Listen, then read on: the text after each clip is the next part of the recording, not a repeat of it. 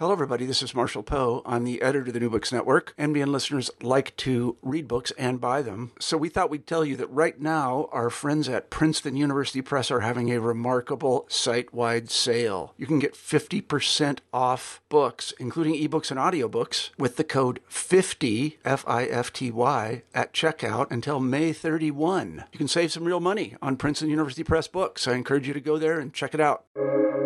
Welcome to the New Books Network.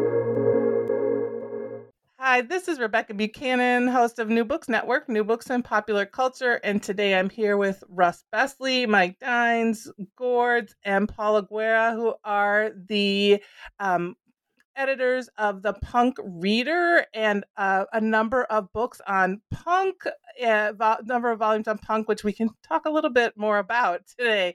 So thanks for being here with me. Hello, good to see you. Oh, yeah. So you have a number of volumes, edited volumes on punk and punk scholarship. So we could maybe start by talking a little bit about how these volumes came to be, what you were trying to do, and how you started putting together these punk readers and texts on punk. It started in my front room, Mike, didn't it? Yeah, we've got to remember that we are kind of the series editors of Global Punk with Intellect, and underneath that umbrella we have a number of punk readers. So we have 3 punk readers, 2 that are already out and 1 that is on the verge of coming out in the middle of December. And beyond that, we have another 4 books, which includes Punk Lower Maracas, Punk Pedagogies. There's a really good book by Simon Strange on punk and art, and also one by Marie Skov, which is again on art school and punk. So the 4 of us are kind of global series editors. Underneath that, we're also punk. We're also editors of Punk Reader. And like Gord said, it kind of started off, the Punk Scholars Network kind of started off in his front room when we got together to have a chat. And from the Punk Scholars Network, there came this idea about being a Punk Scholars Network press. And I remember the meeting, the Punk Scholars meeting that we had about the press. And the idea said, look, why don't we have this imprint? And from there, Russ said, look, why don't I take this idea over to Intellect? Because Russ is editor of Punk and Post-Punk, the journal. And Russ then took the idea to Intellect. Intellect really liked it. And from there, he started to negotiate this kind of contract to create what we now call as the Global Punk series. So I think it starts out with the 2 separate things. The Punk Scholars Network, that was something that Gords and Mike came up with in 2012, I think. As originally, how do we build a network of support, a support network for people who study punk? And that was the original idea. How do we build a peer review process, a kind of network that supports each other in this field, this emerging field?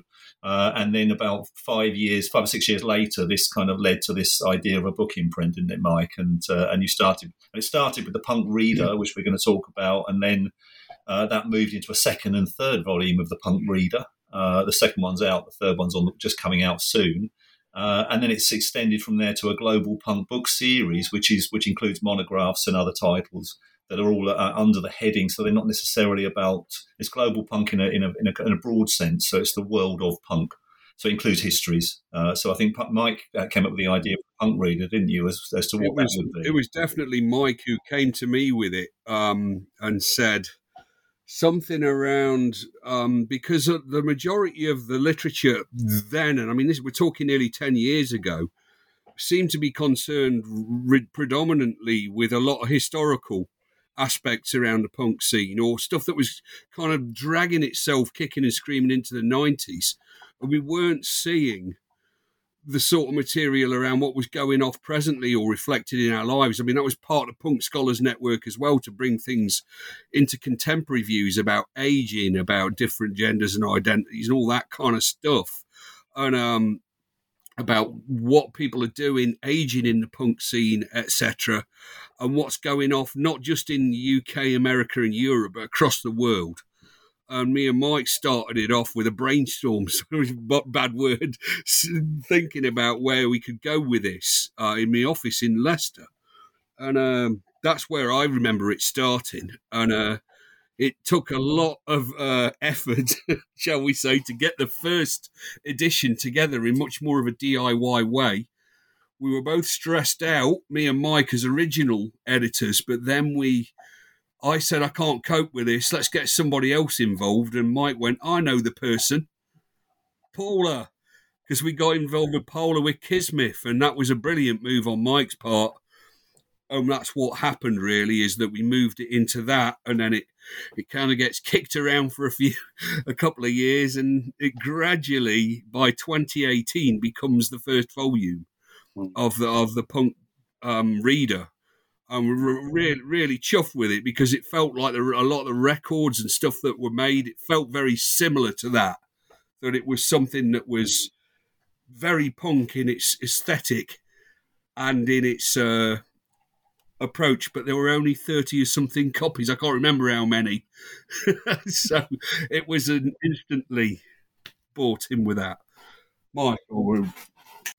I was going to say one thing that I really appreciated. So I have the Punk Reader and the Trans Global Punk Scenes. Well, there's a couple things that you all highlighted some of them, is that there is this, often in punk, it's like, let's talk about the US and let's talk about Great Britain. And that's it. And those are the only places that punk happened, and punk only happened in the 70s, right? And which is, we all know is not true. So I really appreciated that, thinking about what's going on right now, and also that punk can exist in countries that don't necessarily speak English, right? It also helped as well that I mean, my background was in communication studies, and I was fortunate enough to be told by the great John Tomlinson his module Cultural Imperialism. And I mean, that book in the early 90s really rocked the media and cultural studies field, because it kind of questioned a lot of the kind of existing models around globalization, that the first world tends to dictate everything and they follow suit and march to that tune, and it ignores difference, and it ignores a lot of non-English speaking countries and scenes. And really, a lot of the kind of philosophy in that the philosophy behind that first chapter is informed really by a lot of globalization theory and a lot of kind of John Tomlinson's spirit, in that sense of being able to look at things with an even view rather than privileging the UK or the America. I'm not saying they aren't important scenes, they are, but we need some kind of parity. And that was really what happened, is all of that kind of material informs and brings a much more contemporary twist to it. And with Russ's design, it really does kind of, not only in terms of the standard kind of prose of media and communication or interdisciplinary research, that academic tone, there's also a really vibrant visual quality to those books. The first two volumes, I haven't seen the third, I'm not involved with that. But that was it, really. I think there was Stephen Duncombe wrote a book on the kind of politics of scenes, but really kind of almost said that non-Western punk scenes were really just imitating the West, and that's not the case, as we see in many of these. Well, I think that's an important point. I think so these three guys originally put together the first Punk Reader as a kind of DIY project. What we said about the short run was it was originally published by Paula in the University of Porto in Portugal as a very short run, and then I took it to Intellect. I came in as designer. I came in to help out as designer on this, and then help with some of the editing and structuring. Then took it to Intellect. They took it on as a publisher, and I'm the lead editor on the Punk and Post-Punk Journal. So I'm an editor and a writer and a designer. And they said, well, we can go with this, and we could turn this into a series. So that was the original idea. So we put the first book together. The second book, we then did a call for papers and said, well, we want to continue this theme and sort of make it more global. Where can we reach out beyond where the territories of that first book? And what I think I really appreciated with the second book was that we were moving into areas that were unexplored, and we were looking at how locality helps form the entire ethos and an aesthetic of local punk. So it's not, as Gord says, not a copying of punk's, not just punk style, and then it's transposing to Malaysia or Indonesia or wherever. Mm-hmm. There's a very much a homegrown local aspect to it that responds to local politics, local culture, and local history. So I really like there's a Afrikaans South African chapter in book 2, which I think is fascinating because it's just such an untold story. What happens post-apartheid? What happens post-apartheid with the white South African punk scene? Where does it go, and what happens to those people? What's their identity after that? And that I thought was really fascinating. That it's bringing a very alternative vision of the historical context and local context to play in that punk scene. And then when we did the call for papers for the second book, we ended up being inundated. We had so many offers of papers that we ended up separating and saying, well, we'll do 2 books. We'll do a second and third book. And the third book, which Paul has already alluded to, is more thematic. So the first 2 books are geographic. And then the third book is much more about contemporary issues. So the third book is much more about things like the impact of feminism or anti-racism initiatives, or the internet and new technologies, digital technologies, the kind of merging of global scenes through the internet. All those kind of debates come into the third book. So it's much less specifically regional. The third book is much more about contemporary issues.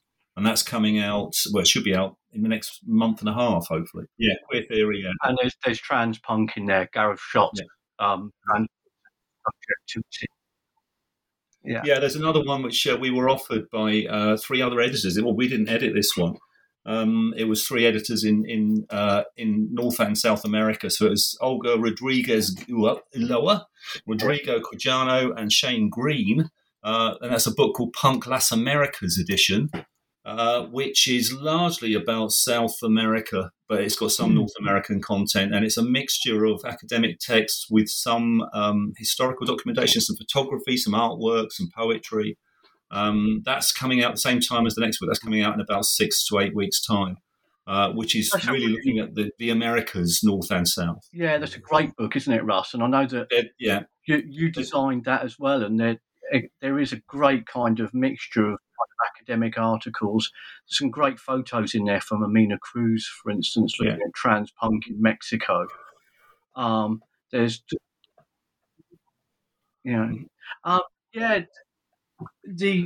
punk reader. So what we've got here, we've got the Punk Reader 1, which was a kind of an idea that I came up with to try to track post-2000 global punk, which, funny enough, also included Britain and the US. So in the Punk Reader 1, we've actually got one on power violence in the US. That's one of my favourites, actually. The second one was, and the third one, as Russ has said, we put another call for papers out, and we got so many back that we were able to split these books into 2. So one, again, became geographical, and the other was looking at kind of, these concepts. And then, did you want to talk about pigs, Paula? We were talking about the fourth one. And it was kind of what we do in these books is that what's really important to emphasise here is that when we as academics publish books, they are usually published hardback, and they are usually published for £90 a pop or even more expensive. But because we do everything in-house, which mainly means that Russ does a lot of the designing and a lot of the hours in there, we get the books together. I know that Gors did the index for the second book. I did the index for the third book.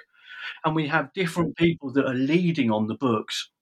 And for the fourth one was going to be a pigs, which is it Portugal, Italy, Greece, and Spain, which are kind of seen as derogatory kind of economies within the EU. Yeah, so the idea from now was, I was talking to Russ about this, was, well, right, we've got these ideas of a global, we've got these ideas of concepts, and then Paula said, look, what about pigs? And then I think from there on in, I know Russ and I were talking about kind of Southeast Asia kind of book to try to cover that geographical location, etc. And Las Americas has kind of covered the South American kind of punk, because that even deals with punks in Brazil from the mid 1970s onwards. So we were looking at other kind of geographical locations, really, and we have yet to sort out the pigs call for papers. That's really down to me, and I'm really sorry. Yeah. So we started with we started with the Punk Reader, and it expanded, and it's become 3 books in the Punk Reader series, if you like, and then the Las Americas, which is a very similar one, but it's edited by 3 other editors. And then beyond that, talking to our publisher, Intellect, they said, well, this theme, global punk, can it include monographs? Can it include historical books? So we've expanded from there. So we've got another 4 or 5 titles coming up. We've got one on punk pedagogies, which is an edited volume, which is relationships between punk and teaching at all levels. We've got one on European art in the 1970s and punk, which came from by Marie Skov, who's a Danish historian, art historian, looking at punk in relation to art histories in the 70s in Europe. One by Simon Strange, who looks at art school education, particularly in the UK in the 1970s, and how that kind of inspired and a number of punk and post-punk artists, or punk and post-punk musicians. There's one by Ian Trowell, which is the history of Throbbing Gristle, the underground art concept band, post-punk band. What's the other one, Mike? I'm working with Ed Avery and Matt Grimes on putting together a book on punk methodologies, in particular using Western philosophy as a means and other kind of marginal kind of methodologies not yet used within popular music. The other one that's a great crossover as well is Barry Phillips. Barry's book is... have you not mentioned the Tito's book? No, In Search of Tito's Punks. Yeah. This is a quick story. Barry was, as a teenager, was in a punk band in Gloucester, in Gloucestershire, in the West Country of England, and they made a record which disappeared at the time. 35 years later, he discovered. Someone contacted him, discovered it was a big hit in Yugoslavia. Yeah. And a lot of the Yugoslavian bands covered this song and see this song as their kind of Anarchy in the UK. So he did he travelled to Yugoslavia and travelled around, the former Yugoslavia, so Serbia, Croatia. And he wrote a travelogue. It's a kind of travel journal, diary, travelogue, history of Yugoslavia, history of the war in Yugoslavia. And it's running alongside the war crimes trials, because he at the time lived in The Hague in Holland, so it was kind of running alongside what was going on there, and interviewing musicians and label owners and DIY artists in the former Yugoslavia. And that's a fascinating book because it's such a crossover. It's a book that is a fascinating book for the everyday reader. It's not an academic book, but we're publishing it under the Global Punk series because I think that's something that Mike alluded to. What we've tried to do here is try to make these books open in the spirit of the Punk Scholars Network. We don't want our books to be dusty, dry, and academic and reserved within library bookshelves and costing £100 or $150 per copy. We do a lot of DIY input into this, and partly I do a lot of work on this as designer. And I said when we negotiated the contract with the publishers, what if we don't take any royalties? What if we do? They said, well, the big cost is the production. I said, well, what if we do the production? So they pay for the printing and the distribution, but we'll take in hand all that pre-production. Yeah, and the proof checking and the peer reviewing. What if we did all that and didn't pay anyone and didn't pay ourselves? Yeah. Would that reduce the cost? So we managed to get these books published at a very cheap price in paperback, which is unusual in an academic book market. But we were trying to sort of to cross that bridge so that these books became more accessible to a wider readership in terms of cost and economics, but also in terms of their content. they're not too dry. They're not preserved to academic texts. They're serious histories and serious studies, but we're trying to make them cross over into a more open readership. Yeah, because like you say with Barry was in this band called D-Mob, and in 81 they brought this song out called No Room for You, and he said, kind of 30 years later he got a message from someone in kind of Yugoslavia that said, your song is huge in the Balkans. And they gave him a link, and there he was, went onto YouTube, and there were these kind of Baltic musicians kind of playing his track, and he was the bass player at the time. Yeah. And as he talks about in the book, he says that, I don't think he'd ever been to these countries before. He hadn't. And then he said from there on in, he just became fascinated with the way in which there were commonalities across the globe through punk. And so in around 2017-ish, he went for a kind of a road trip across Croatia, Slovenia, and Serbia. And that's where a lot of this kind of this content comes from this book. And the great thing about it is it is for the everyday reader. And that kind of Barry Phillips book links in really nicely. In fact, we haven't said much about the Punk Pedagogies book, which I think we should go back to as well, because Laura and Francis put quite good work into that. But Simon Strange's book called Blank Canvas, which is looking at the kind of art school aesthetic and the influences between art school and punk, it's very much like Barry's book. It's a very easy kind of read. It's academic, it's intelligent, but on the other hand, it is a good read. It's a conversational read. And I think for me, as an editor also of Itchy Monkey Press, I think it's really important that these books are accessible. And as Russ has said, we don't take any royalties, so we're able to, the work that we put in, they're able to come out quite cheap. Mm-hmm. That's why I've got ramen for dinner. But one thing I do love is, I think punk often is this focus on music, right? When we talk about in the US, but I think, like, to me, it's often secondary to that, like the DIY aesthetic, which you're really presenting and talking about here, and those political and cultural connections, and what being part of punk can bring you in being part of this larger scene in space and finding that. And so I think, like, your series, right, your readers really do that and look at that and look at the importance of that as a scene, and not just a music scene, but as a larger, like, a scene identity space, right? Yeah. I think a good example of that would be that Punk Pedagogies, and the first chapter in there from Minerva Campion, and she's linking music and resistance, and she does her groundwork in Colombia. So she goes into Medellin in Colombia, and she visits these key spaces in kind of the hip hop scene and the punk scene, and then looks to see how students and punks and those in those spaces are using punk as a kind of resistance against the kind of struggle in what's going on in that city. And it's a really good chapter, and that's a perfect example of the way in which, the Punk Scholars is kind of an our global series is moving beyond that mere as punk as music.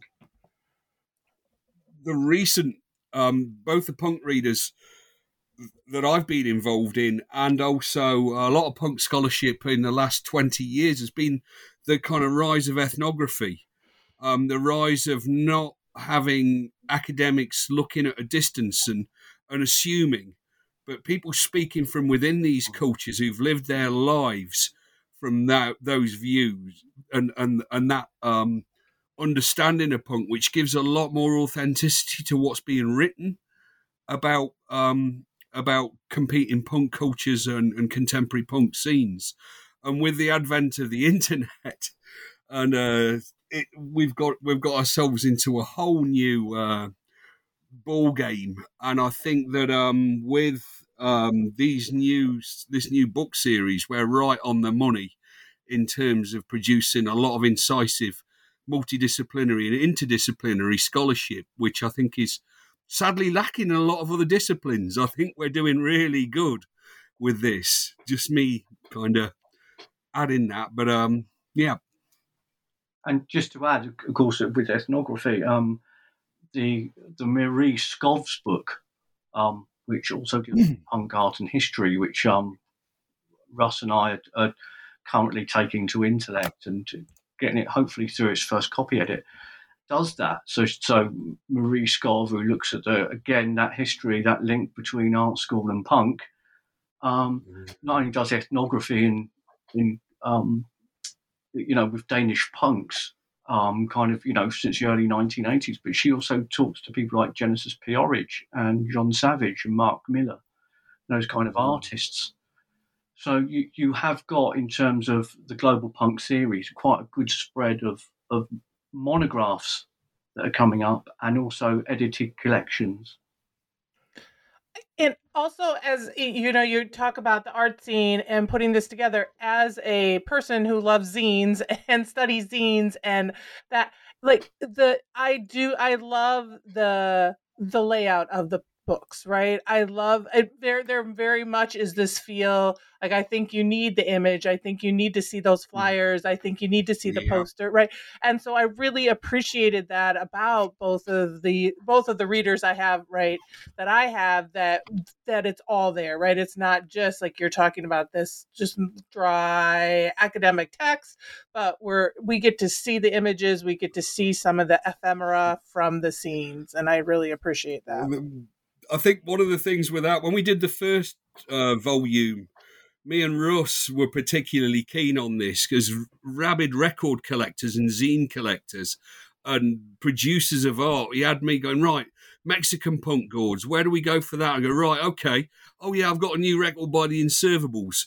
And we go and dig that out and scan it. And that got a real kind of, rather than a record that had a pressing of 200, and all of a sudden we've got this record going, connecting with those kind of ideas of the scene, with its visual content.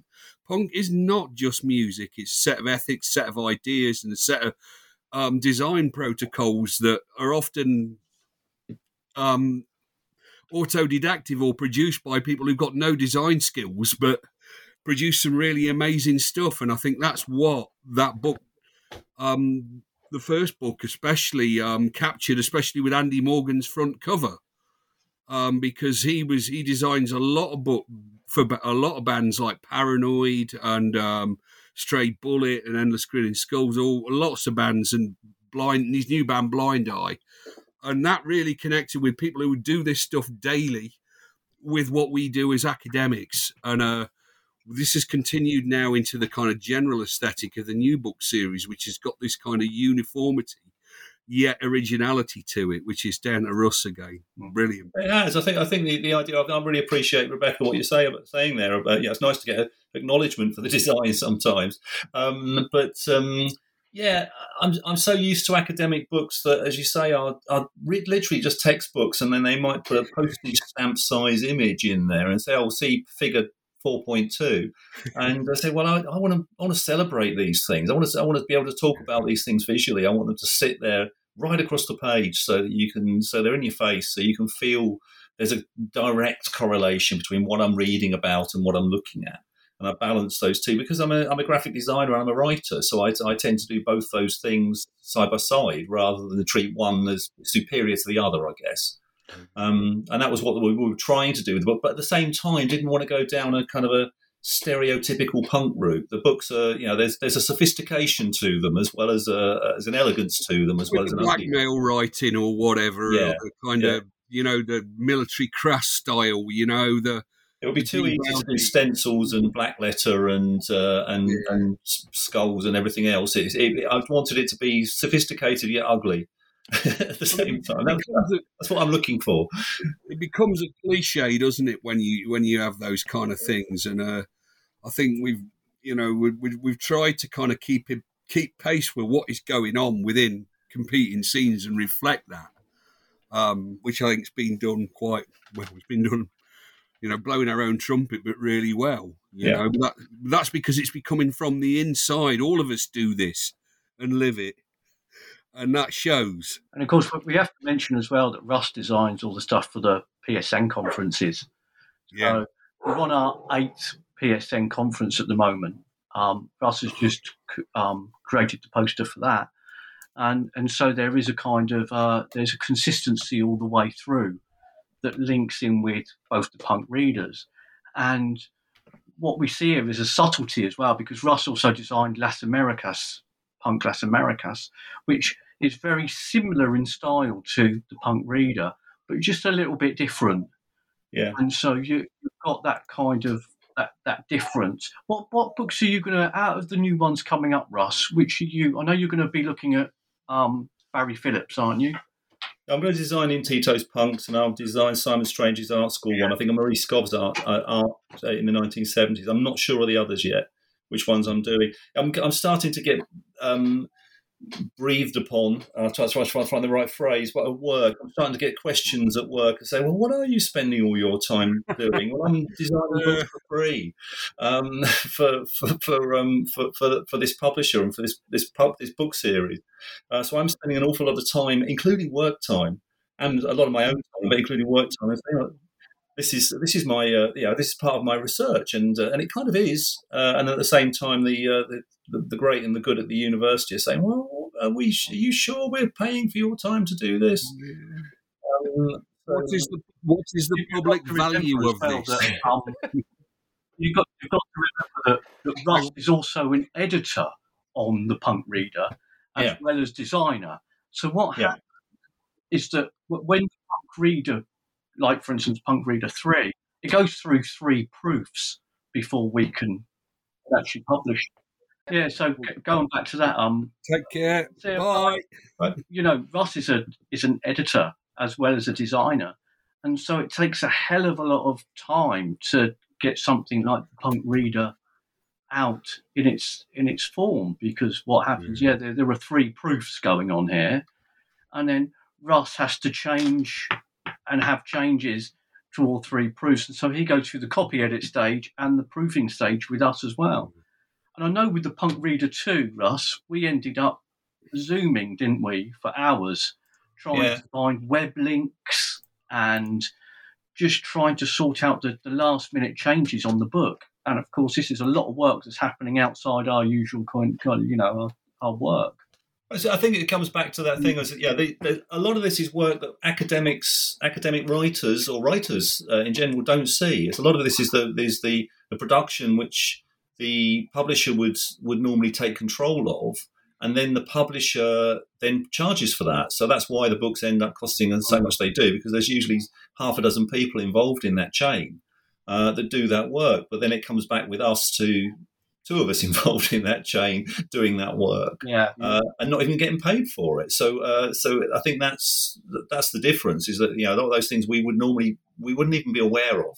That they need to trace a web link or something to get something live, and we're not even aware of it. Now we are. We're right at the edge of everything, all complete control. To paraphrase the Clash.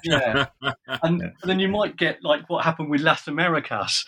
Is that Russ designed the cover, obviously sent the cover off, and one of the editors said, hang on, there was a name spelt wrong or something, wasn't it? I mean, it wasn't Russ's fault. It's just one of those things. And this is the last minute change. And he's like, oh yeah, I better do that then. And then it goes off to the publisher.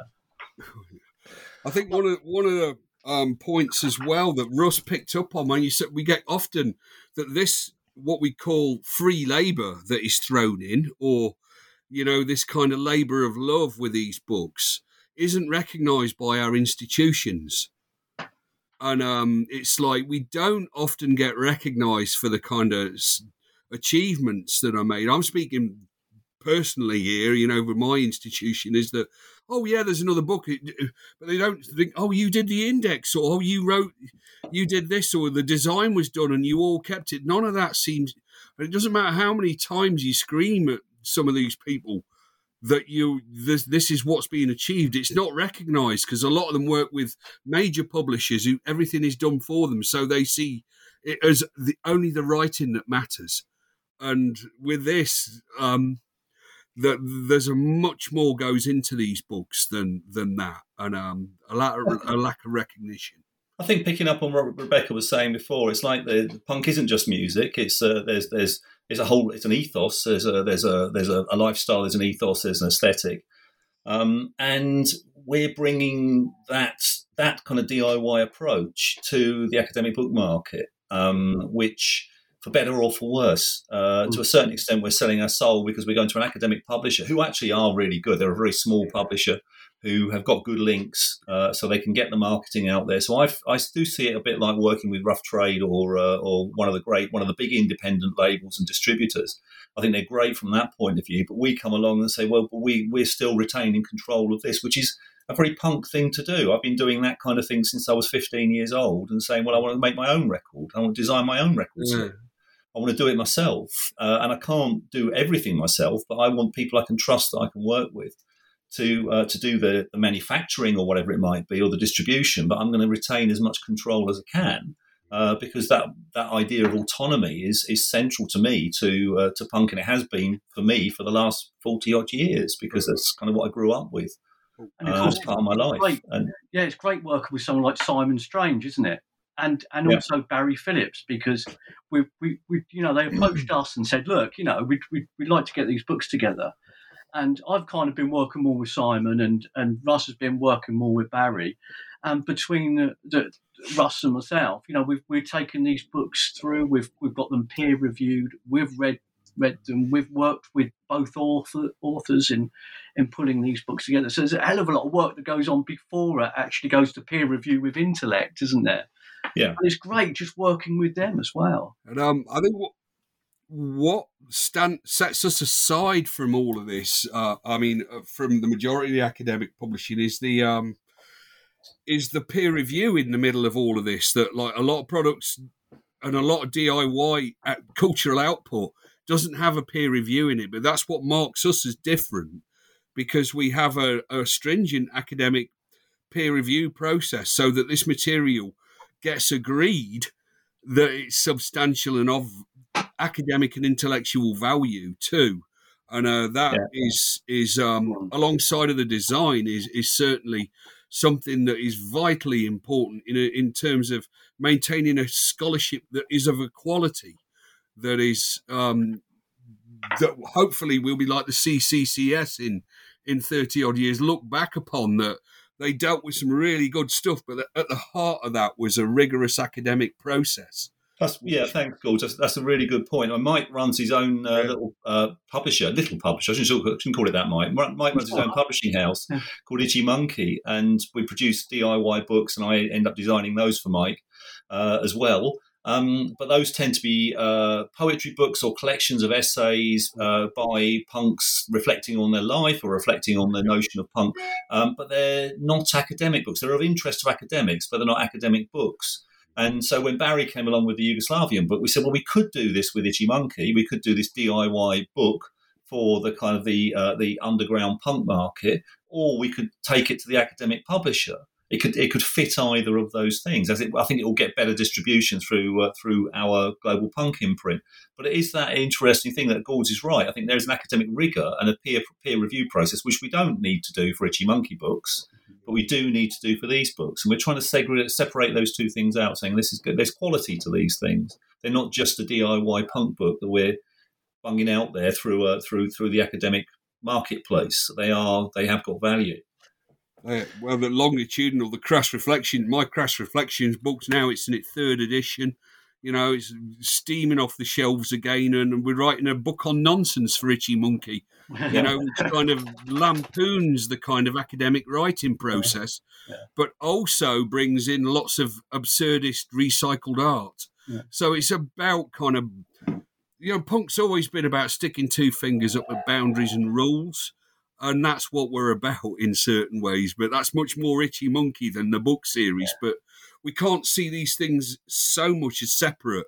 It's what we do in beyond the book series as well, with the journal and PSN and blah blah. And it seems like you're also able to get things out with what you're doing much more in a quickly, right? Like, or a faster pace than sometimes if you are just letting the publisher do all the work. Sometimes that take, right? It's like, okay, we've got this together. It's going to come out in a year or 2 years. And it seems that you're able to find what you want to put together and be like, we're going to get this out and we're going to do this, and we're not waiting 5 years for it. Well, I think one of the benefit we have is we've got a great publisher, and I will put a thumbs up again for Intellect. I know them because I've been editing the Punk and Post Punk Journal for 10 years now. They are risk takers. They're a small publisher in Bristol in the UK, but they've got distribution in the States through University of Chicago Press, and they started as in a back room of a bedsit doing a computer science journal. There wasn't one in the marketplace, so they launched a computer artificial intelligence journal 20 odd years ago, and that took off. And then they started from there saying, well, how do we invest in potential new disciplines or new areas of research which there isn't a journal for yet? And they're risk takers. We approached them in 2012. I did with some previous colleagues, and said, can we do a journal of punk and post-punk? And they said yes, and that was unheard of. There was no publisher would touch that at that time. And they said, well, yeah, let's try it. Let's try a journal of punk and post-punk. And they are really willing to say, well, you're the experts. You bring the content to us. And if you think you've peer-reviewed, you've gone through a process and you think this has got value, then we'll trust you and we will put our side into it. So we've got our DIY our hats on, and they've got their business heads on. So we'll see. We'll try this, and we'll do this book. So we'll do this book series, and we hope we can sell some copies of it. But they're not in it. They're not looking at it from the point of view of a major capitalist. Is there an investment here? And they're also allowing us to come to them with our enthusiasm and our energy to say we want to do this and turn it around relatively quickly. The journal comes out 3 times a year, and I'm working about a year ahead at the moment on the journal because it's just full all the time with new content. And then from that, we get the connections to bring in content to the books as well, which has been fantastic. It's really rich. And of course, but I think the publisher, we've got to give praise to the publisher for being so flexible to allow us that level of control, which I think is very unusual. I've not come across that with publishers before. I've published several books with several publishers, and it's largely been difficult, but this has been completely different. And also, what happens is because we've got that control of every single part of the process. It means that when we get stuff back from authors to change parts of the text, corrections, it means that Russ just gets on and he does them. And if we need to get peer review, because we're in constant contact with each other, the punk pedagogy came through peer review. Well, I know where that's going to go. That's going to go there. Russ is already sorting out Barry's book. I'm in conversation with Simon Strange about getting his book and getting that peer reviewed. And so we're working all the time, all hours really, to try to get this stuff done. And then when it comes around to actually designing it, Russ is just right. I'm going to get this designed. Sends it over to me. I have a look at it. I'm kind of proofing it all the time as well. And so it really, really fastens things up, doesn't it, Russ? It does. I think that what publishers tend to work with, either they're in-house or external production managers and pre-proof art workers, etc. And there's always a delay on those things. They say, oh, the turnaround from the stage 1 proof to stage 2 proof, they would give a designer, say, a month to do that, and I normally do it in about a day because I'm on it and it's my baby, my project, it's our project, is what we're working on. So I'm happy to take that on. I can turn that around and get it back. I'm not in a queue with other design jobs from a design agency. I'm able to act quite quickly and independently. So I think there's some benefits from that. So we've been talking for a while. Probably could talk to you forever, but what do you? I'm trying to think of the best way to ask this. Like, what do you want to, or what do you think? We've talked sort of about what you have coming out, what you have out, but like, do you see? What do you envision maybe for sort of punk and punk scholarship within the next few years? Right? Do you have and maybe maybe there isn't anything that you're like, we would love to see this happen. But I'm wondering if there's something you'd really love to see or love to see more of, as we think about punk as scholarship, right? Like punk scholarship in this sort of being in an academic space, right?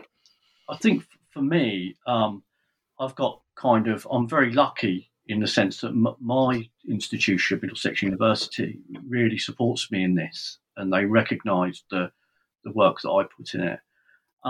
We're in our 8th annual conference for the PSN. The 9th next year. This year is held in France. Next year, the key event is held in the Netherlands.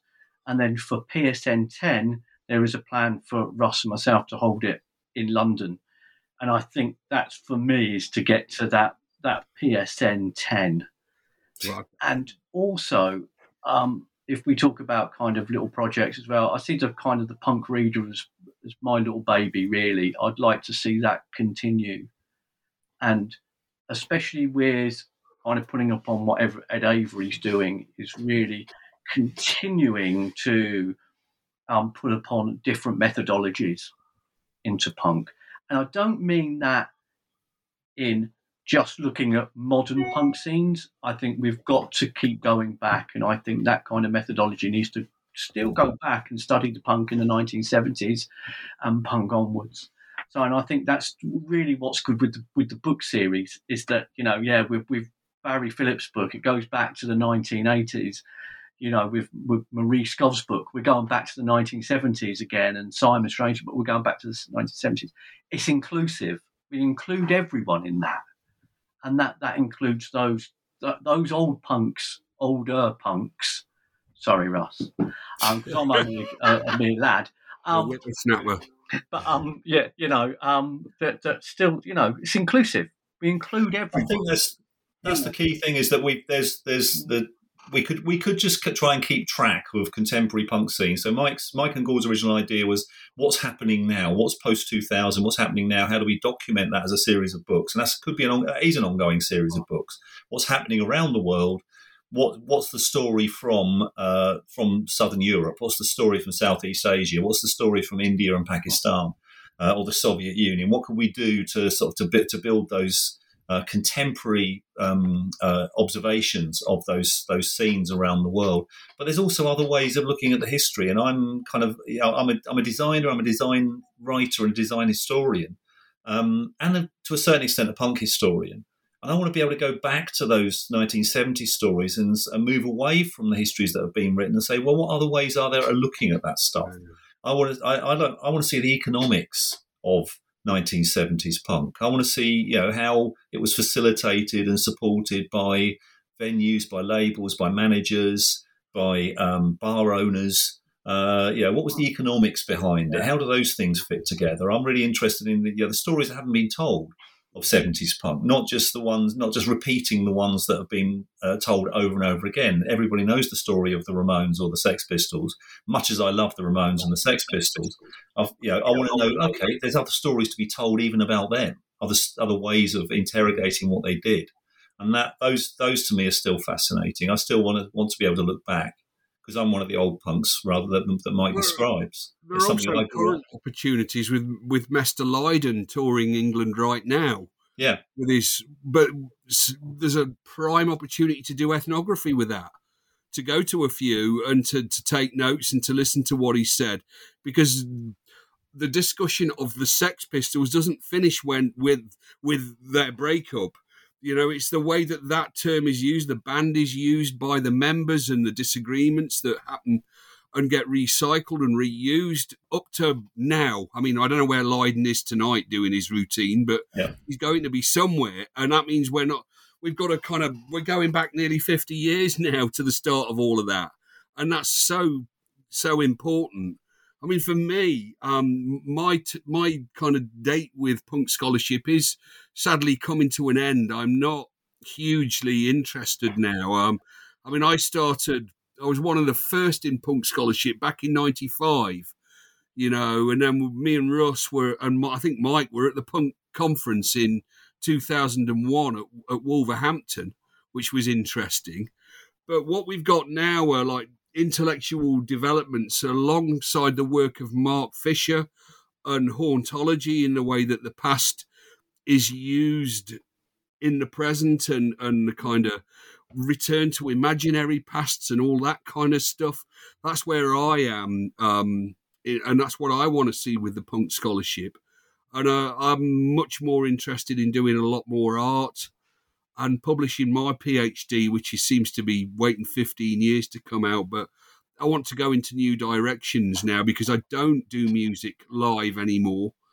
And I'm not so much involved in the scene. And that's what I would like to do anyway with it, you know. Could I just quickly say as well, I know we're right at the end, that the Punk Scholars Network and the Global Punk Series and what we do would also not be possible. We've got Paola, we've got Russ, we've got Gords, but there's also Laura Way, who organised the first Punk Scholars conference with myself, who's going to be talking over in the Netherlands for in December for the PSN 8. There's Francis Stewart that does some really good stuff on straight edge and religion. Matt Grimes has put a hell of a lot of work in to this, as well as General Secretary of the PSN. And Pete Dale. Pete Dale has been organising each conference as well. And I just want to get their names out there as well, because... Right. So really creating this sort of DIY network, right? And making it happen, which is what you need to when you're trying to do kind of multi or an interdisciplinary work. It's how it has to. If you want that to happen, you've got to sort of find the people and and create that yourself, right?